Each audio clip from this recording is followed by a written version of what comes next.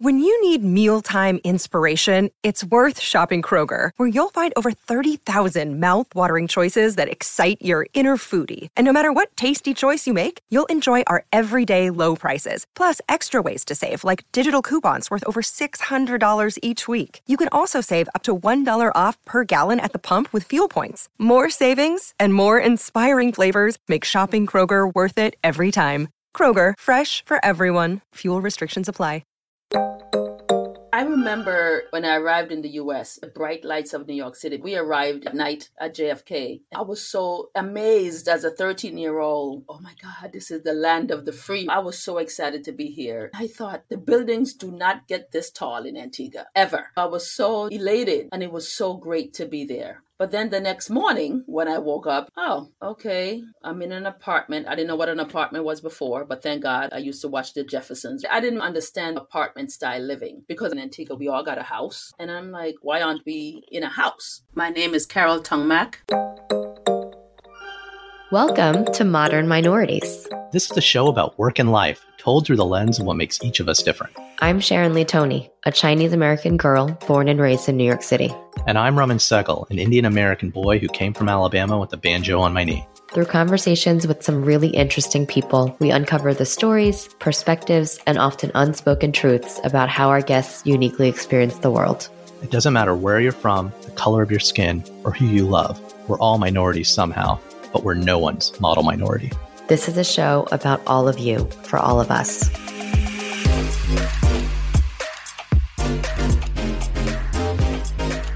On today's show, we are talking to Carol TONGE MACK, Assistant Dean of Academic Services for the College of Arts and Science at the University of Cincinnati. Carol's also the author of About Being Bernadette, From Polite Silence to Finding the Black Girl Magic Within, which is not something I know how to do because I don't have a black girl within me. I think we all have a black girl within us. I think that's the point of the story. I think absolutely. And this idea of polite silence, we don't talk about it till probably halfway or the end of this one, but it's something I've always known about Carol. Carol's a friend of my sister. Hi, sister. Who listens Hi, to sister. I have to say, Raman's sister, we so appreciate you listening to our podcast. And all of Raman's sister's friends. Oh, yes. All of you guys, too. When I used to visit my sister when she lived in Cincinnati, and I'd go back because I used to live there too, you know, she made all these friends. Cincinnati got cool after I left, and my sister met Carol. And how did they meet? My sister taught in the med school at Got UC. it. Yeah. Cool. I'm guessing. I actually don't know. But Carol is one of the most authentic people you will ever meet. And the energy, I didn't know enough about her story back then, and I still don't know enough about her story now. You pick up bits and pieces. Did a little bit of research on her book before we finally got the chance to talk. But she's led a life. And her optimism and refusal to kind of compromise is just, I need to be more like that. That's what I take away from the conversation. Yeah. I think what I took away was she has this drive to both succeed, but also to give back at the same time. And you'll hear about this in the show, but she has an experience early on in her college years. And it's interesting to me that now that's where she situated herself professionally. But also as she writes her memoir, her book, she talks a lot about that experience as well of her experiences in college and how she's kind of that moment in her life, which really kind of, I think, shaped everything that happened afterwards, has also had a halo effect on other now current college students because she is doing so much to serve that community within her school. So it was kind of this interesting, as she was talking, it made me realize like everything kind of comes full circle in many ways. And something might be happening to you at this moment that will definitely affect your own trajectory. But in that same moment in someone else's life, like you can make that same impact for somebody else. Yeah. And not to spoil too much, but there's some deep cuts from the 70s and 90s. In there. Oh, yeah. One's pretty green and one's got pretty awesome hair. So, and there's a mention of Jell-O shots too. So stick around for that. We're such grown-ups. We hope you'll enjoy our conversation with our friend Carol. Carol, welcome to the podcast. It's great to have you here. Thank you so much for having me. I appreciate you both. Yeah. So Carol, I think you're becoming infamous. You're obviously an accomplished academic. You've got a book that kind of tells your story, but I want to talk about some stuff that maybe people don't know. Can you tell us a story from when you were a kid, when you were coming up? Well, I was raised by my grandmother, my grandparents, but my grandmother was the force behind everything. And so the story I would probably want to tell is more about kindness, if that's okay with you. No, we hate kindness. We're anti-kindness on this I'm podcast. all about kindness on this show, Carol. See, Well, of course, I didn't realize as a child it was showing me kindness until, of course, I became an adult, right? So there was this woman who lived nearby, but she was not so close by to us. But my grandmother always told us, well, me, of course, to go take Miss Mary. I'm just going to make up a name right now. Miss Mary, go take her some dinner. And so she asked me so many times to do it. I'm thinking, why do I have to go take her dinner? Meanwhile, Miss Mary, she lived in a small house by herself. There were times that because she was by herself and she could not walk, literally as I stepped onto her steps to give her the food, I can literally smell the pee and everything bodily going on because she couldn't walk. She couldn't go to the bathroom by herself. So it took her a while. And I used to think, why do I have to go? Because literally, if I'm sitting at her door, I'm like, oh gosh, I can smell everything. And so my grandmother sent me back there over and over and over again. And of course, as I became an adult, I had to ask myself, why did she always have me go there? Because it's not just going and giving her the food. There were other instructions, like if she needs anything, make sure you do it. And I'm like, I hope she doesn't need anything. But of course she did, right? It was, I know, I don't want to gross you all out, but it was to empty it's like a pea pot. It was to empty the pea pot behind the house. And I was just like, why do I have to do it? But, I was there. So I did it, rinsed it out and gave it back to her. Or if she needed to get dressed a little bit, I got her dressed. And later on in my years, probably when I was in my 30s or 20s, I thought, okay, this is what kindness looks like. It's because it's not about you. It wasn't about me at the time. It was about helping somebody else who could not help themselves. And I'm really glad my grandmother taught me that acts of kindness was really about others. And so that's just one story about growing up with my grandmother, who was just the kindest woman that I know. She was very patient. She was, of course, absolutely loving. And so that's my little story today. How old were you when you first started going over to Miss Mary's house? 7, 8, 9. I mean, I don't know if you know this, but in the Caribbean, they say that you grow up fast, which means you're doing more things as a child than an average American would do. So at 8 years old, I knew how to cook, right? Wow. Where in this country, you don't really... There are a lot of rules about don't go near the stove, don't turn it on. There are all of these don'ts. Well, in my country, you better know how to do something. Sometimes it's taking care of your siblings. And so at 8 years old, I think I knew how to definitely cook or make tea or do some other stuff. So, yeah. That's impressive. My son is 8 and he recently learned how to make microwave popcorn. So that does... That points out the difference between Americans versus the rest of the world. Yeah, it's just a different, as you know, there are really a lot of cultural differences. And it's about, because you're done with high school in Antigua at 16, 17 years old. Yeah. Right. And you start your life. So a lot of people don't go to college because they can't afford it. Some do, and then some don't. So you're really starting your life at 16, 17 years old. So by 8 or 9, you should know how to do something, right? Yeah. How old were you when you left Antigua? I want to say I was about maybe 13 years old. If I can remember correctly, I would say I was about 13 when I left Antigua to live in the U.S. Where'd you go? So my mom was already here and she lived in the Bronx. So when we left, meaning my sister and I, my sister Lisa, we went to the South Bronx. So I grew up in the South Bronx. So you're a New Yorker. Yes, I am. And absolutely love it. And absolutely love it.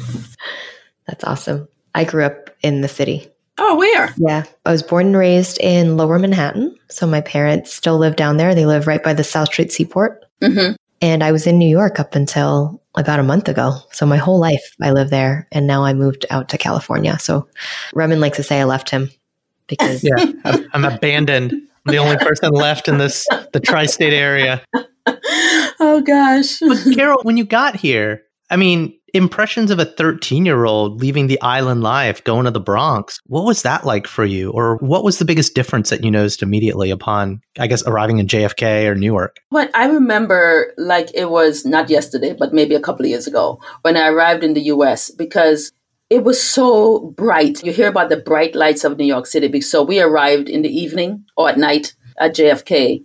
And I was like, wow, I was so amazed as a 13-year-old, right? Thinking, oh my God, this is the land of the free, right? Because that's what you hear. That's what people tell you. That's what others would say to us when they came back to visit. And so I was so excited to be here. And I remember getting a cab. My mom was there. My sister was there. Either we got a cab or we got a ride. I don't remember. But we were going home and I just saw all of these tall buildings. And I thought, man, the buildings do not get this tall in Antigua ever, right? And so I was so just elated about these tall buildings and the bright lights. And it was so great to be there. But then the next morning when I woke up, you get to go outside. And I was like, oh, okay. I'm in an apartment. I didn't know what an apartment was before, but thank God I used to watch the Jeffersons, right? So I knew what an apartment kind of was. And so, but I didn't really understand the whole apartment style living because I grew up in a house. Everybody in Antigua, we all got a house. And I'm like, why do we have to be here? Why aren't we in a house? And so that took me a little while to get over. But just kind of walking on the streets of the Bronx is really not what I thought it was. It wasn't this nice neighborhoody type of place, right? I think my imagination got the worst of me. So when you're in a different country, your idea of America is very different based on what you see on TV. So at least for me, watching TV, they didn't show you any horrific things or bad things. It was always great things that we saw about growing up in New York. So it wasn't like, oh, I'm going to separate Manhattan from the South Bronx. When you saw bright lights of New York City or pictures of New York City, you saw all these great things. You didn't see somebody like in their apartment living day by day. So it was just very different to kind of walk the streets of New York City. It wasn't what I expected. And how would you say you're different from that 13-year-old girl now? Oh, gosh. I'm so glad I'm not as naive as that 13-year-old girl used to be. I think just any teenager, right? You don't know anything differently. So I'm just like, oh, we're supposed to be here in an apartment. And then you learn so much about the neighborhood. You learn so much about growing up, the differences between growing up in, let's say, I don't know, maybe Midtown Manhattan and growing up in the South Bronx, two completely different things. Or growing up in New Jersey, in the suburbs of New Jersey is very different than growing up in the South Bronx. And so I'm just glad I'm not as naive. I've learned a lot. I've been in this country over 30-something years. And I've learned a lot by being here. And a lot of that was, of course, due to the neighborhood, but also going away to college. It was a big difference because I went from the Bronx in New York City to Vermont to go to college. So that was a completely different experience. So I'm glad I had that experience. What did you study in college? And where did you go to school? Of course. I went to Middlebury College in Vermont. I hear there's a really large Caribbean community there. No. A community of one. I know, right? I know. But you know what? We had a couple of Caribbean folks there. We had people from Trinidad. We had folks from Jamaica, from different St. Vincent, some from different islands. So actually we had a Caribbean Student Association. Okay. So it was all right. It was all right. So yes, I went to Middlebury College in Vermont, small liberal arts school, and I studied history. I literally thought I wanted to do something in the sciences, but then I started taking a couple of history classes and enjoyed that more, but also calculus didn't like me at all. I started taking calculus and I'm like, I don't know what this foreign language is. I failed it the first time I took it and I was like, yeah, I'm good. I don't need to take this again. And so I decided history was my thing because I just love studying history and kind of learning about my own culture. And so I majored in history, but I focused on Latin America and the Caribbean. Yeah, because that was going to be my dumb question. It's when someone says they studied history, if you're studying at Middlebury, is it New England history, American history? It's all of it, right? Really. So when you study history, they give you everything. And then you can decide, okay, what's the subcategory? What do I want to focus on? And so I wanted to focus on the Caribbean because I think there were just so much to know, so much to learn. And I wanted to know things that I didn't know before. And so I'm glad I did. Because as I tell my students now, you can't learn anything about anybody if you don't know anything about yourself. And so I'm really huge on studying about my own culture and history. Well, so fast forward to today, you're also in academia, right? Yes, I am. You are guiding young minds. And I guess, what do you see from yourself when you were in Vermont in the kids that you're responsible for today? Not just your own kids. That's another topic completely. Yes. There's things you learned and probably hard lessons you had to learn right? Can you kind of contrast your experience as a student and now yours as your assistant dean? You're in charge. Well, I don't know about all that, Raman. Don't let the titles fool you, brother. Don't let the titles fool you.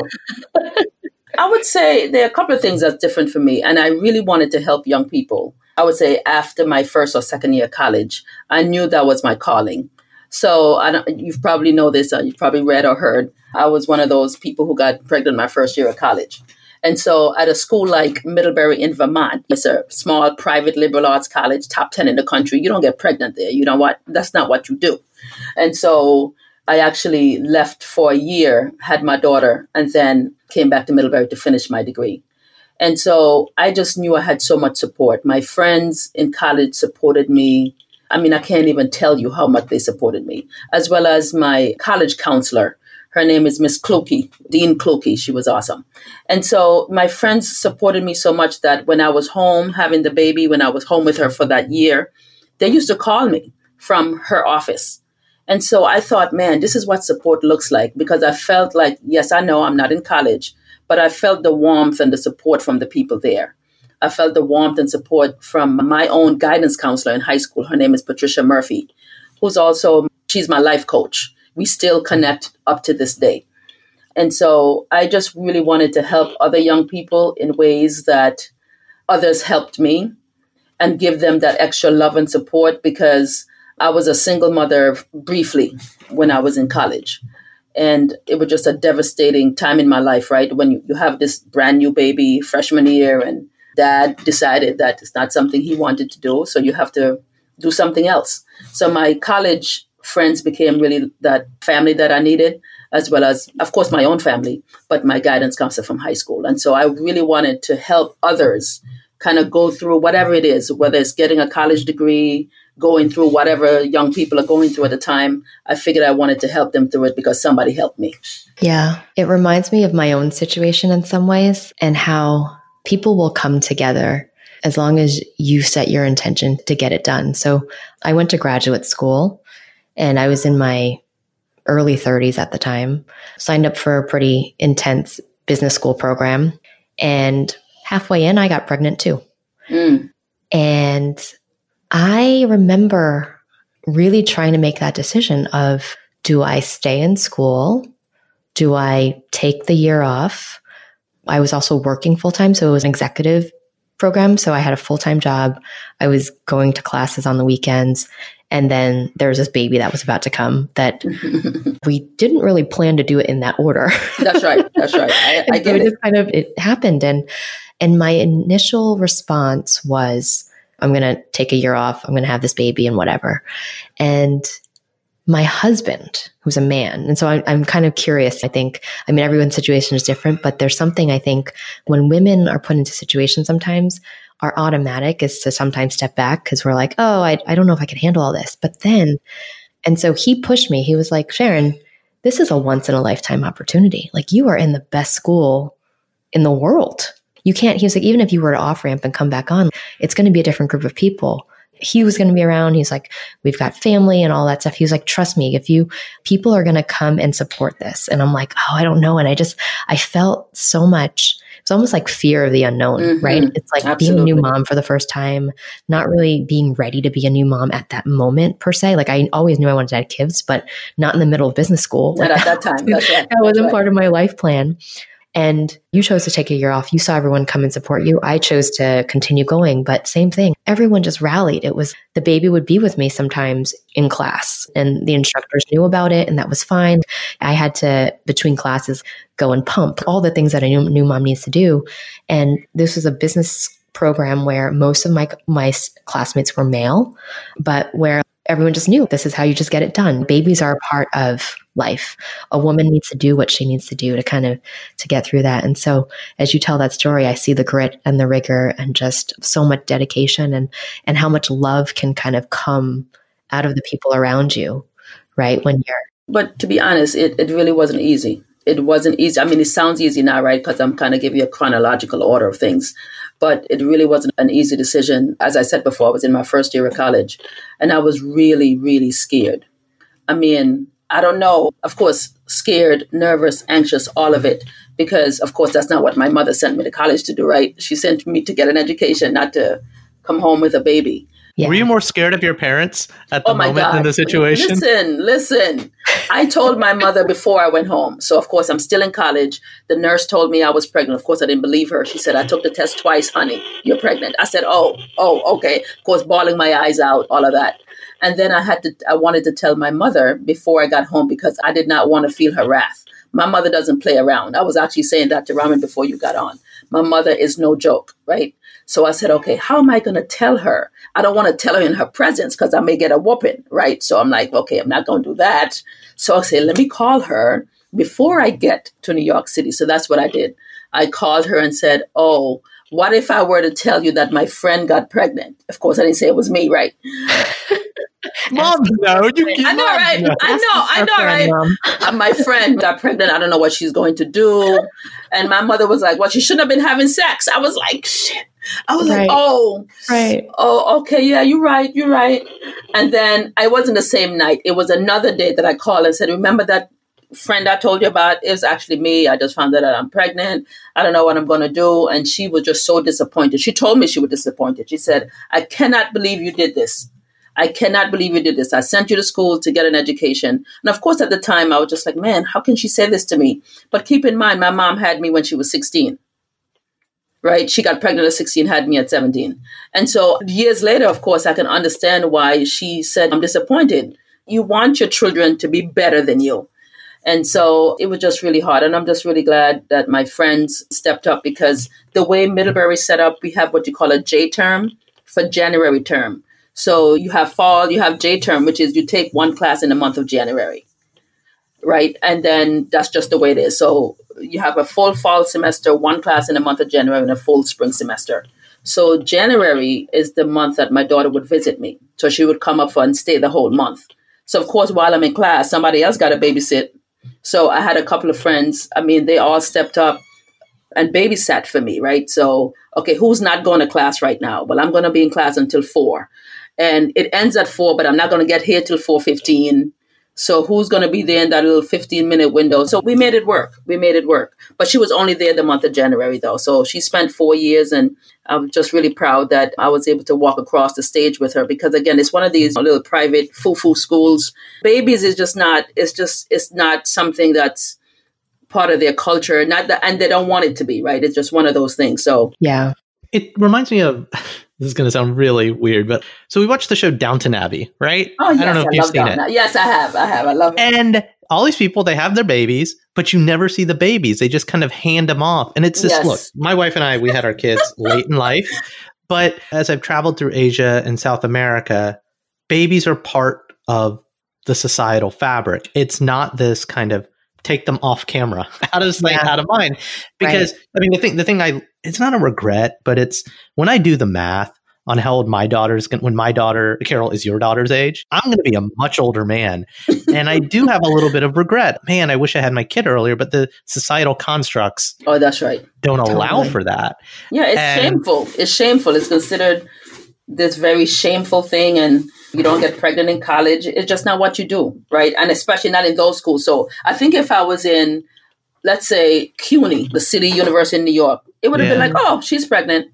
But when you go to a top 10 liberal arts school in the country, it's not seen that way, right? And it didn't help that I was from the South Bronx, right? It didn't help. All of those dynamics together. Oh, so you come to the college to get pregnant, really? Is that what we do here? Of course, nobody ever said that to me. It was just in my mind that way, but no one ever said that to me. They treated me well. Actually, when my daughter came up to visit the January month, they provided an extra bed in my room. I'm sure that's not something they want me to share, publicly, but it is what it is. It's already happened. My daughter's like 28 now. So they provided an extra bed for me to have. And it was great. It was great. I had a great time. And kind of related to that, Carol, were there things that you either did back then or even now? Do you ever do anything to fit in with everybody else? I would say yes. So I tried the partying thing. It didn't work out for me in college. The partying thing. Parties, it just never worked for me. I think I felt that strong sense of responsibility since I had my daughter freshman year So she was born in December. After the nurse told me I was pregnant, I was like, well, I guess I don't have a choice. Of course, I thought anything else besides actually having her, I was going to go to hell. I was going to go to hell anyway because I wasn't even married, right? So I'm like, well, I definitely can't have an abortion because I'm going to go to hell. So I don't want to go to hell. And so... But wait, hang on. Technically, you're already going to hell. I know, right? At that moment, first of all, I know. Is there like a double hell? Keep it going, Carol. I know. I was going to go to double hell. Thank you, Robin, for that picture. I was going to go to double hell. Going to hell because I was unmarried, and then going to hell because I had sex before I got married. So all of it together. I was going to double hell. It was going to be a hot, fiery place. And so now you can let me lose my train of thought, Robin. That's what I do. It's my job. Yeah. So, okay, was there anything I did to fit in? So, yes, I would say after I had my daughter in December, I was actually home in New York City. So I went home. It was fall, had the baby, and stayed until spring, at the end of spring. And then, of course, my guidance counselor from high school, my life coach, as I told you, she convinced me to go back to school to finish my education, which I did. And I love her for that. I really tried to fit in by, okay, let me go to a couple of parties and let me try to do this. Let me try to do that. But it didn't really work out for me. I got drunk one time because, of course, I don't know anything about drinking because I didn't drink at home. I didn't do any of that stuff. I don't know if you know what Jell-O shots are, right? So we did Jell-O shots in college. And I was responsible for making the Jell-O. But guess what I did? I didn't know you had to add water to it. I know. It's horrible. So it was just vodka and the Kool-Aid. That's all I did. I didn't know. And I was losing. I don't know anything about card games. So I was losing. And I was like, the room is spinning. This is really bad. And I thought I would never do this again. Never do this again. So I did that to let me just play around. Everybody's playing a game. So the partying didn't work for me. The drinking thing did not work for me in college. I had one bad experience and that was good enough for me. Those sound like some amazing Jell-O shots. They were really bad because, again, I was losing and there was no water. So I think because I was getting drunk so quickly, well, my husband now, he's my husband now. I met him in college. He was like, well, how did you make this? I was like, Jell-O shots, hello, the vodka and the Kool-Aid. He said, well, how much water did you add? I'm like, oh, I was supposed to add water. He rolled his eyes. I said, oh, I forgot. Yeah, I was puking. I mean, it was bad. It was bad. So, Carol, I've had the pleasure of meeting your kids, right? They're grown-ups like us. Yes, they're grown now, yes. And how do you contrast some of those lessons learned in your experiences? You contrasted with your mom having a kid, like with not just the expectations, but kind of I don't know, how do you contrast your own experience being so young, coming over, having to figure it out, make some really hard decisions with the life they led because of you? Now, hopefully I'm answering the question correctly, but I don't even know what the question is, Carol. I don't know for you both. Being a parent, at least for me, I can only speak for myself, is the scariest thing in the world. I know that they're grown. I know that they're much older. But the thing is, I used to think, as they got older, it'll be less scary because they're going to be on their own. They're grown. They're out of the house. But I've learned that that's not true. As they get older, you worry more because they're out of your house. You can't Carol, see them. don't tell me that. Oh, I know. I thought it would be over one day. I know. No, it's because Carol, it's funny. What's funny? I don't know if I've said something like this. My daughter, she's 4.5, and she's like, "Daddy, what are you scared of?" Because she thinks I'm not scared. I was like, I'm only scared of one thing, and it's anything happening to her. Like, that is literally the only thing I'm scared of these days. Yeah. And for you to tell me it gets worse. I know. I shouldn't have said that. But that's my reality. It may not be for you. Oh, I think it's accurate, Carol. You were wise. Right, because I just thought, as they get older, they're not as dependent on me, right? But I've learned that as they get older, as you know what's happening in America now with the racial injustice. Like, wait, Carol, are you telling me you're black? Yes, I am. I am. As somebody described it, I'm blackety black. Yes, I'm very black.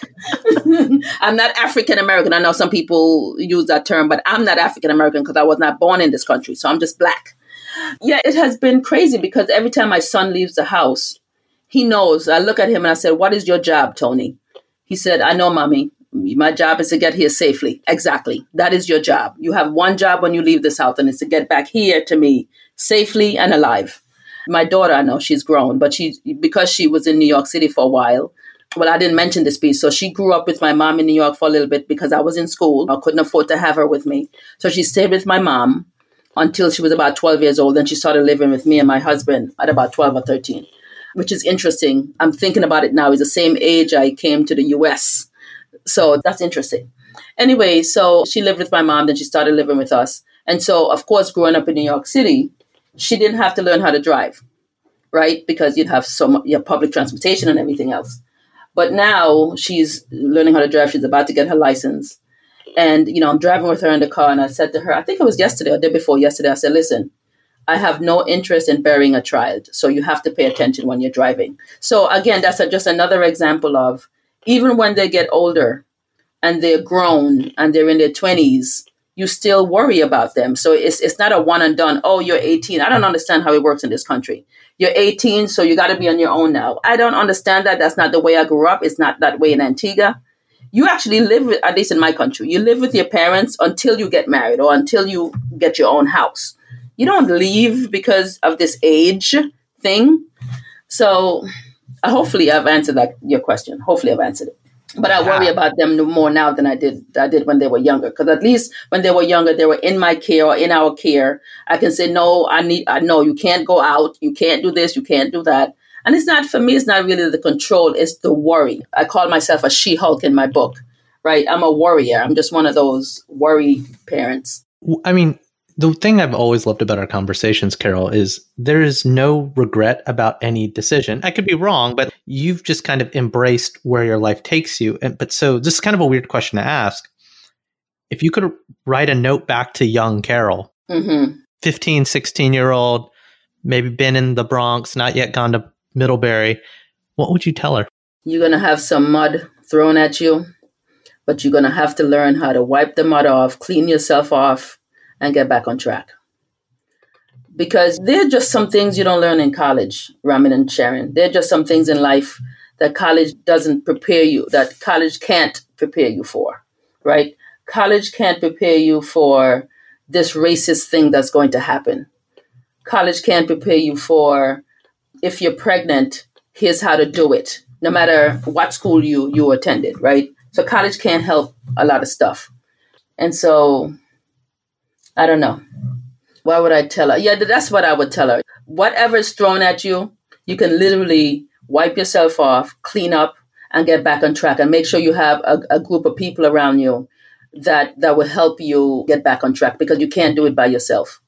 This is one of those journeys, right? Or this life that there's so many things we can't do alone. You've talked about this idea of polite silence and how you don't like that.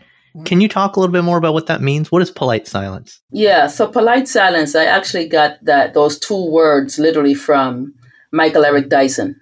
Are you aware of him? No, I'm not actually. Yeah, you can look him up afterward. Michael Eric Dyson. He actually came to visit the university where I work at now, maybe about 7 years ago. There was a racial incident that occurred on campus.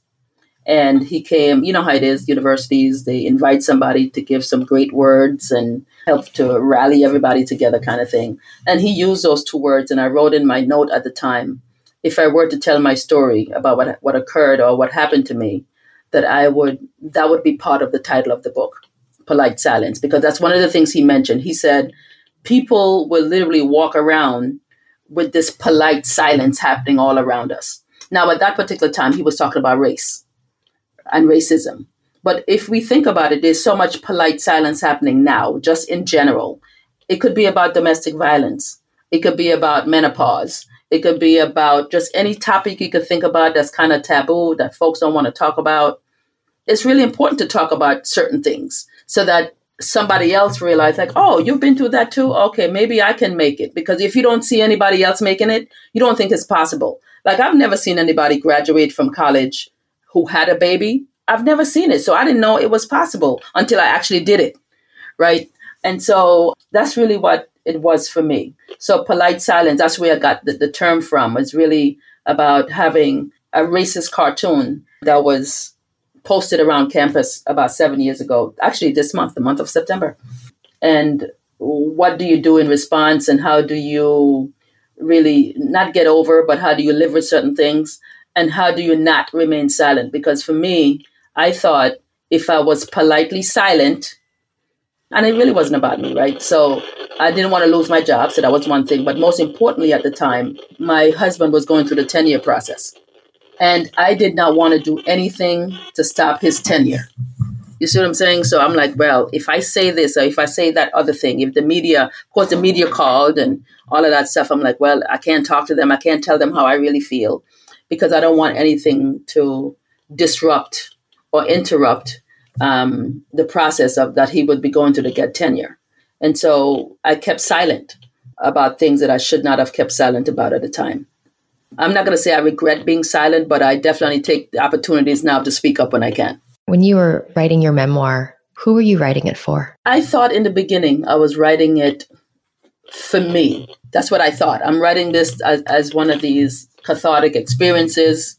I could get my own story out there. I wanted to be one of those situations where I wasn't silent, right? So that was part of stopping the silence or ending the silence. And then I learned as others started reading my book, I've had a lot of women, a lot of people actually coming up to me and said, man, you were telling my story.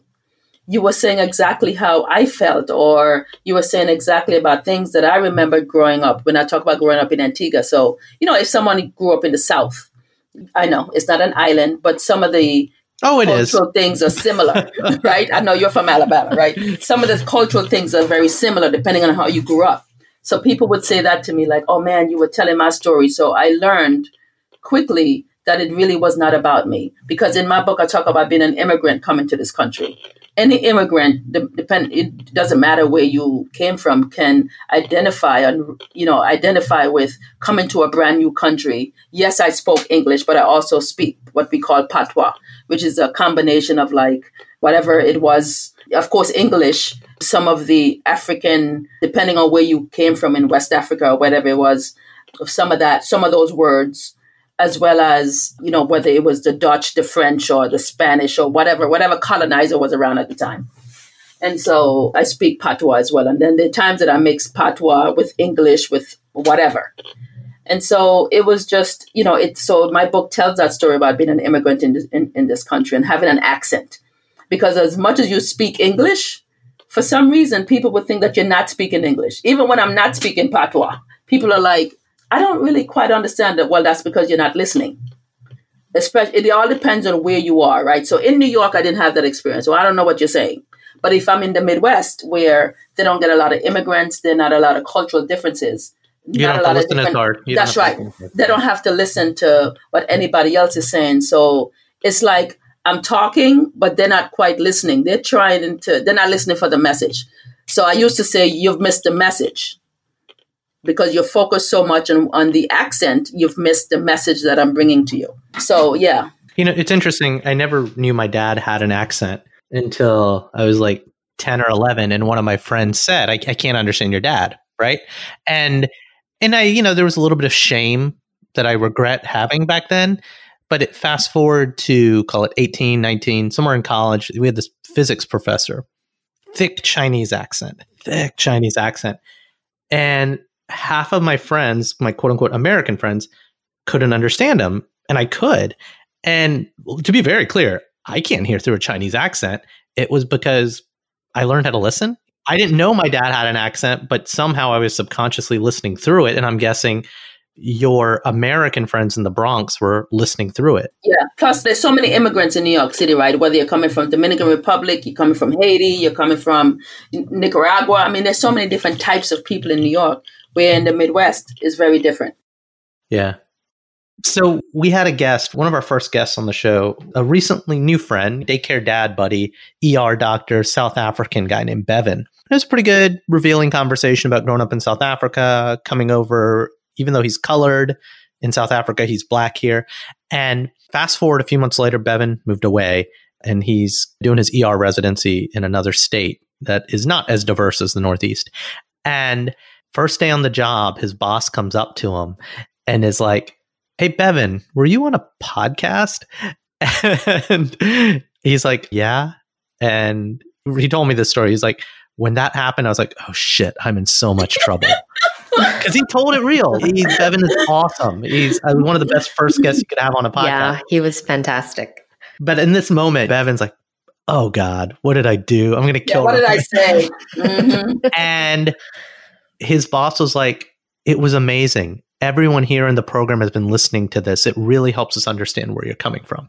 And it was like, it comes back to this idea of, and I do think there is something in polite silence, that there's a good and a bad to it. But like, I want all the secret racists to still be secretly racist, our society. I want our president to not say what's on his mind.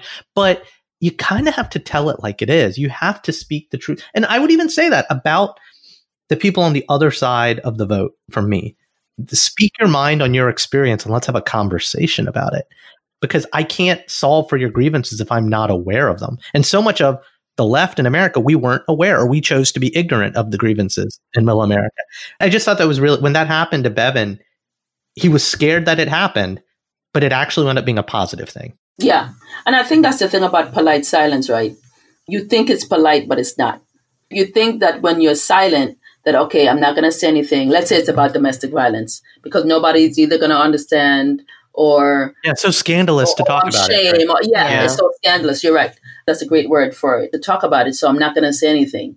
But you don't even know that there are about 5 other women or 5 other men or trans folks, right, who are waiting to hear your story so that they can say, you know what, she did it. And I don't have to be silent anymore.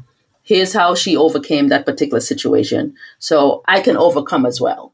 You know what I mean? And so that's what polite silence is for me. It's really not speaking up, but knowing that you should, regardless of the topic, because you know deep down it's the right thing to do. You know deep down that the right thing is to say something or do something. But for some reason, whether it's society, like you were saying before, Ramin, about there's some societal things really happening where you feel like, I can't really say that, or should I say it, or you don't want to get in trouble, or just like Bevan was saying, oh my gosh, what did I really say? But of course, at the time, he wasn't thinking about being politely silent. That's not what he was thinking about. He was just thinking about speaking his truth. And I think there's something about speaking your truth authentically that will resonate with people. And I think that, at least for me in my job, that's what makes me, where students would say that they really like speaking with me and coming to me with anything. I just give advice sometimes. Sometimes it's beyond work hours, because I'm truthful and authentic with my students. I think sometimes people get, as I would say to them, I would say to students, don't get it twisted because you see that assistant dean title that's on there. Because at the end of the day, nobody cares what an assistant dean is. They care that they're getting help, regardless of the situation. I know titles are huge in the Midwest. Maybe they're huge in the Northeast, and I didn't really realize it, but they're just really big here. Like if you say your title, all of a sudden people pay attention. I'm just like, no, that's not what I want you to pay attention to. I just want you to be a kind human being, period, regardless of someone's title. You should put that on your business card. It's a good tagline. I just want you to be a good human being. I just want you to be a good human being. Great. I mean, is that so hard to ask for real? Like, seriously. I know. It's so basic. Carol, you're so much fun, and we've covered a lot of ground. So I'd like for us to now move into speed round as part of our discussion. Are you ready for speed round? I'm ready for it. All right. What's one thing about you that no one expects? Oh, gosh. I'm an introvert. You are an introvert. See, you didn't expect that. I did not expect that. You're not laughing with me right now. You're laughing at me. No. I was going to say, well, talk to that. Prove it. What do you think? No, and we've talked to a lot of guests that say that.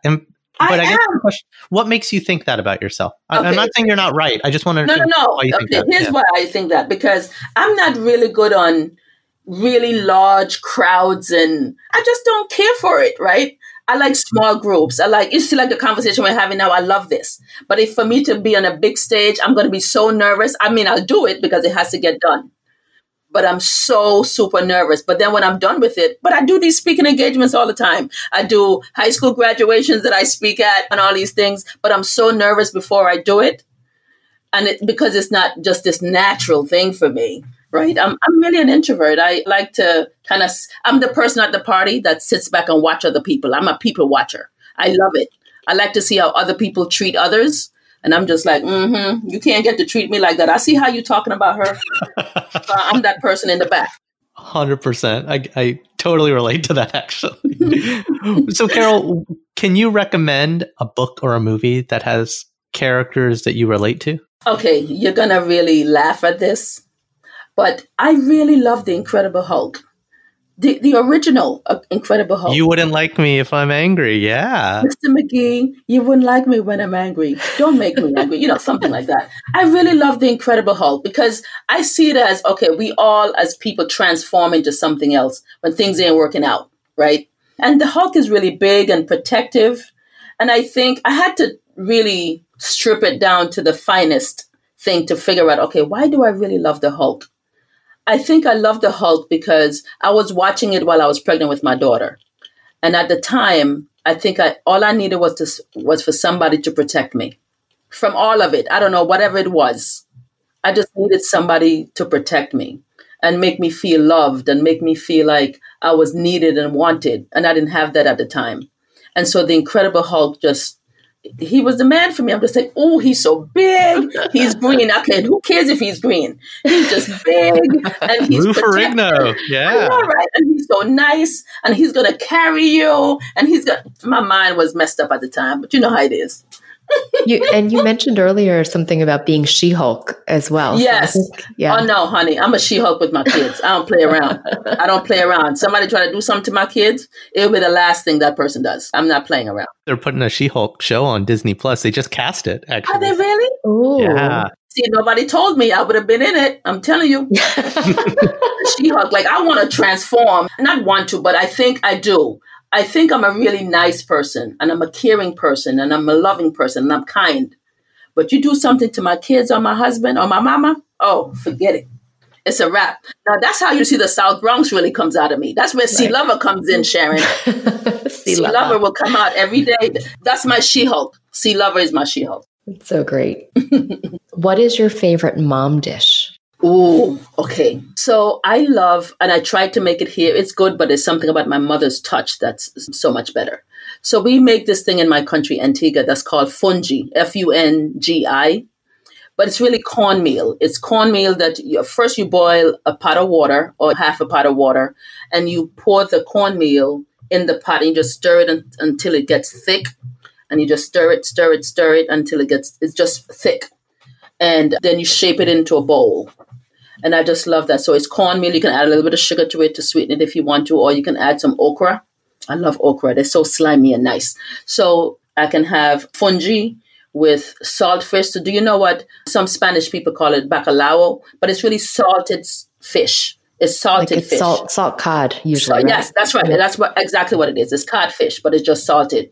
So we boil it until it's not as salty anymore. And then we add onions, tomatoes, tomato sauce. You kind of add a sauce to it and you kind of pour it over the salt fish. And then on the side, we have we call it chop up, but it's not.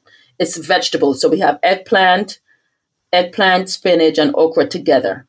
You cook it all together, then you mash it up so it's nice and gooey, just nice. And so you have the fungi, you have the chop up, and you have the saltfish.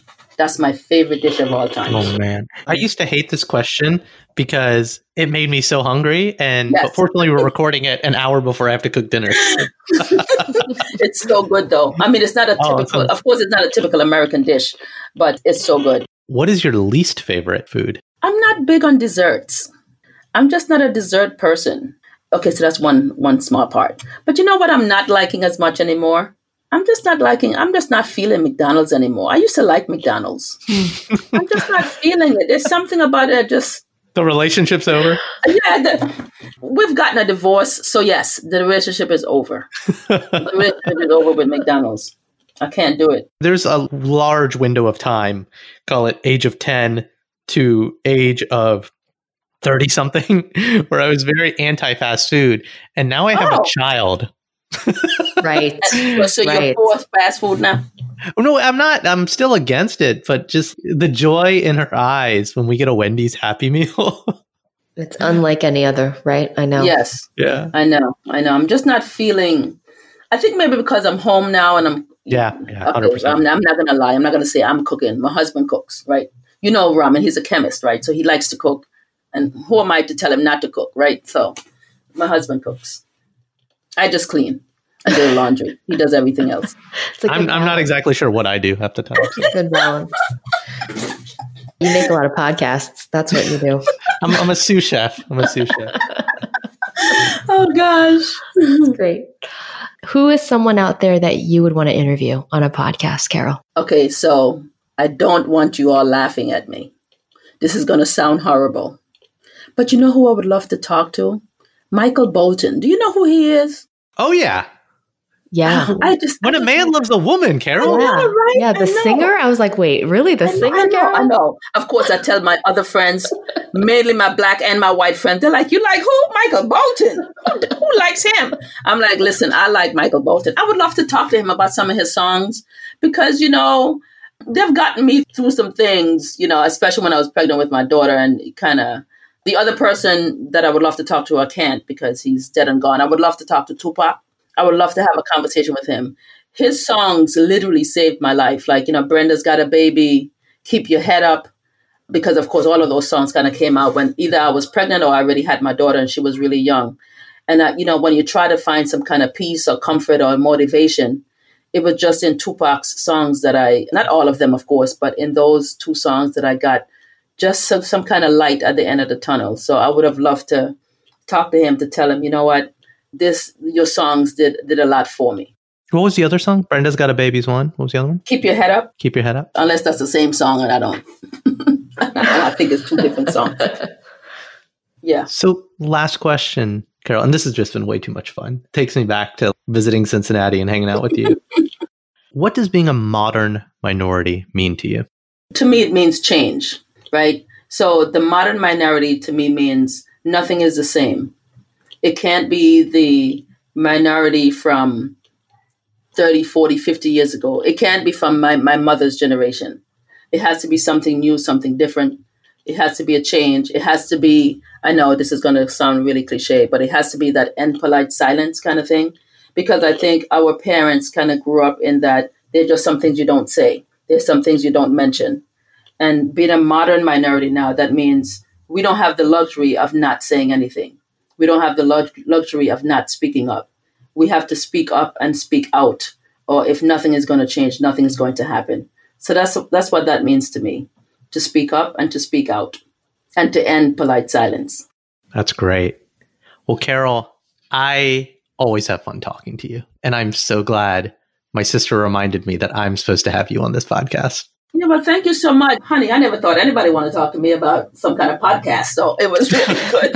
I'm like, a podcast? What? Me? You want to talk to me? Well, hopefully the person would understand what I'm saying, but you come from an immigrant family.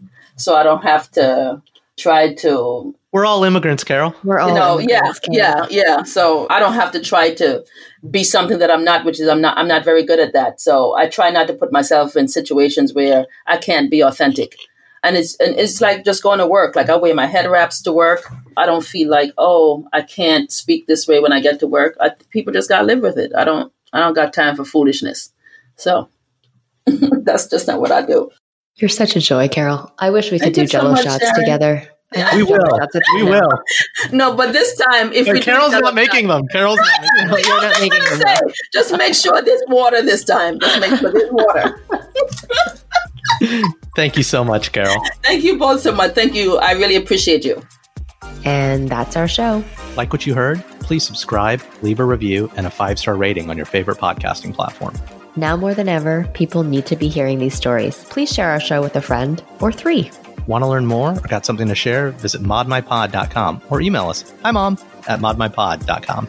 You can also follow us on Instagram and Twitter at modminpod. We'd love to hear from you. Now, here's a preview of our next episode.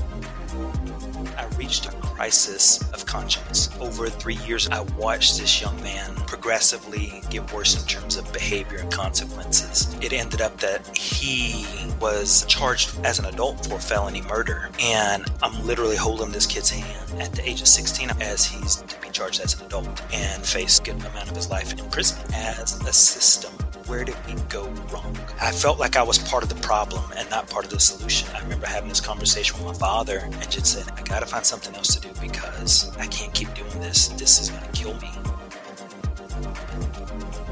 That's it for now. I I've been Ramin Segal. And I'm still Sharon Lee Tony. Remember, we're all modern minorities out there. We'll talk to you soon.